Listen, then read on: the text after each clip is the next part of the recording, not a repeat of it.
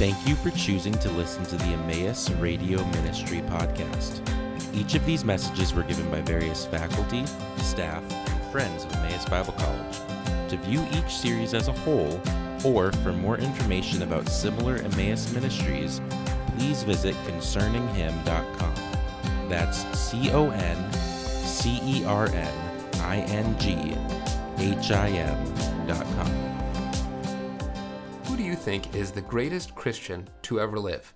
If you had to pick one person from the long history of the church and say, this one did the best job at being a Christian, who would it be?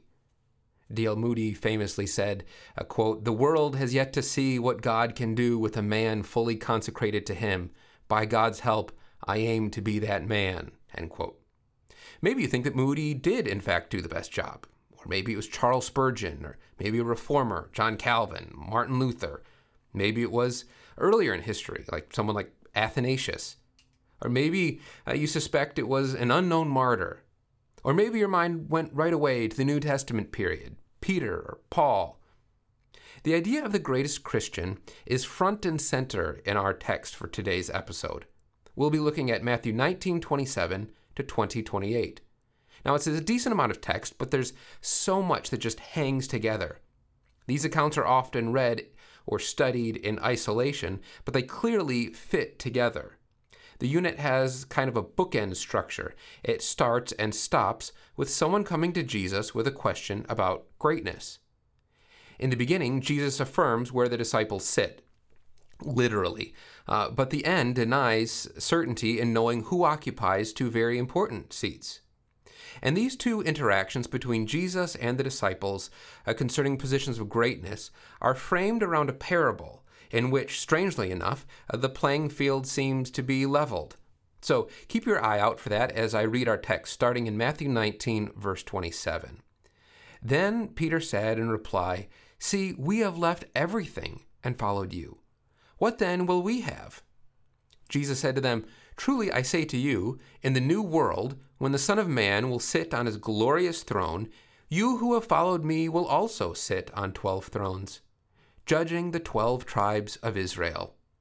And everyone who has left houses, or brothers, or sisters, or father, or mother, or children, or lands for my name's sake, will receive 100-fold, and will inherit eternal life.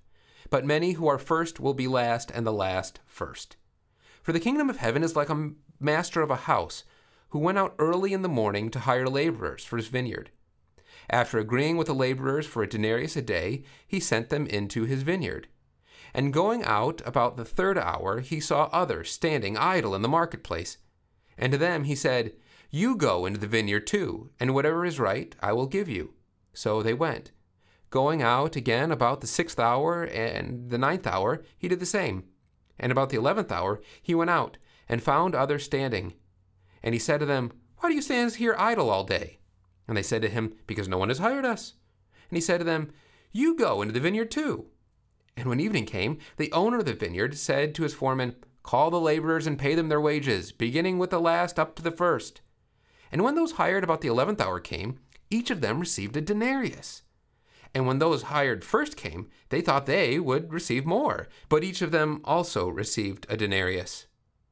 And on receiving it, they grumbled at the master of the house, saying, 'These last worked only 1 hour, and you have made them equal to us, who have borne the burden of the day and the scorching heat.' But he replied to one of them, 'Friend, I am doing you no wrong. Did you not agree with me for a denarius? Take what belongs to you and go. I choose to give to this last worker as I give to you. Am I not allowed to do what I choose with what belongs to me? Or do you begrudge my generosity?' So the last will be first, and the first last." And as Jesus was going up to Jerusalem, he took the 12 disciples aside. And on the way he said to them, "See, we are going up to Jerusalem. And the Son of Man will be delivered over to the chief priests and scribes, and they will condemn him to death, and deliver him over to the Gentiles, to be mocked and flogged and crucified, and he will be raised on the 3rd day." Then the mother of the sons of Zebedee came up to him with her sons, and kneeling before him, she asked him for something, and he said to her, "What do you want?" And she said to him, "Say that these 2 sons of mine are to sit, one at your right hand and one at your left, in your kingdom." Jesus answered, "You do not know what you are asking. Are you able to drink the cup that I am able to drink? They said to him, We are able. He said to them, You will drink my cup, but to sit at my right hand and at my left is not mine to grant, but it is for those for whom it has been prepared by my Father. And when the 10 heard it, they were indignant at the 2 brothers. But Jesus called them to him and said, You know that the rulers of the Gentiles lord it over them, and their great ones exercise authority over them. It shall not be so among you, but whoever would be great among you must be your servant, and whoever would be first among you must be your slave, even as the Son of Man came not to be served, but to serve, and to give his life as a ransom for many. Our passage begins immediately after the account of the rich young man. We concluded from last time that, in a sense, he was too big, too self-righteous, and not childlike enough for the kingdom. He did not have what it took to be a disciple of Jesus. But all of this is said in the presence of the 12, and so Peter, our usual spokesman, pipes up. The rich young man didn't have what it took to leave everything, but they did. Jesus had just told that man that if he did, he would not only enter the kingdom, but also have treasure in heaven. What's the implication then for the disciples? Jesus affirms that they will not only be in the kingdom, but in fact that they will be great there, sitting on 12 thrones. And the go-to piece of literature here is William Horbury, who has an excellent study on the first century belief of the return of 12 phylarchs, or princes, that is, end times rulers of the 12 tribes of Israel, which he describes as in the air at that time. Now, this background clearly coheres with what Jesus says in Matthew 19. Jesus has specifically chosen 12 disciples to match up with the 12 tribes of Israel. But this matching up, or correspondence, should not be understood as replacing Israel. That's clearly not the idea here. Even as far as Matthew 19, Jesus has not given up on Israel or broken his unique covenant with them. Even in our day, God still has not given up on his people Israel or broken his unique covenant with them. Instead, the disciples here are described not as replacing, but as ruling. We are specifically told that they will judge the 12 tribes of Israel. The word judge in Greek can function similarly in the English. We can think of judge as pass a verdict, pronounce guilt or innocence. But thinking, for example, of the book of Judges, it can also mean rule over. And here's where Horbury's work is particularly helpful. Jesus isn't making up this stuff about the 12 princes in the end times. He's tapping into the current thought world in which there would be a governing body of 12 that would preside over the end times remnant of Israel. Now, this is a very unique situation. 12 thrones, one person on each throne. It teaches us that God will be successful in restoring national Israel. It teaches us that the future function of the 12 has some sort of eschatological significance. But Jesus steps back and generalizes this for anyone, even us today, who have made sacrifices for the kingdom. We will receive 100-fold. Now, just imagine with me that I told you that I had a secret tip on the stock market. Now, as I record this, the market isn't doing so well, but let's pretend that I came to you and said that based on some secret information and an unknown source, if you buy stock in a certain company, I promise you that it will yield 100-fold. So if you invest $1,000, I'm guaranteeing you that in the future you will have 100,000. Now that would be quite a claim. If I told you that, to be honest, you'd probably reject me because I really don't have any secret information and I know nothing about the stock market. So too, the burning question here is, how much trust do we have for this Jesus as a source, as a reliable source of information? Do we think he's actually right? Is there really a coming kingdom? Does it really far surpass the one that we're in now?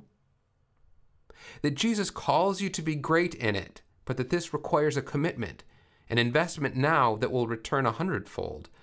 Do you believe these things? Between these two conversations, Jesus tells a parable about an owner who ends up paying everyone a denarius, that is, a day's wage. Now, the story has its own frame. It begins and ends with the statement, the first will be last and the last first. And that's the main idea of the parable. But what exactly Jesus means by it is not entirely clear. Commentator David Turner reviews 3 prominent takes. He describes them thus, quote, religious reversal. The tax collectors and sinners who enter the kingdom last are preferred by God to the Jewish religious leaders. No doubt this is a key Matthean theme, redemptive historical reversal. The workers hired at different times represent successive epochs in history. Gentiles instead of Jews eventually come into prominence. In many ways, Matthew indicates that surprisingly, many Jews reject the kingdom and many Gentiles receive it. This may well be the most prominent view throughout the history of the church. And then the third option that Turner lists is ecclesiastical reversal. Those among the disciples who wish to be prominent will be humbled, but those who are humble will be considered truly great. He then goes on, the problem with all the above approaches is that they are not supported by the immediate context, which places the parable's promise and warning in tension. Although Peter and the disciples will be rewarded, they must not presume upon God's grace and seek rewards. They are in danger of grumbling against God when others who come into the kingdom are rewarded. They must accept whatever reward God graciously gives them without comparing themselves to others. This parable anticipates the problem of Zebedee's sons, ambitiously seeking the greatest status in the future kingdom. End quote.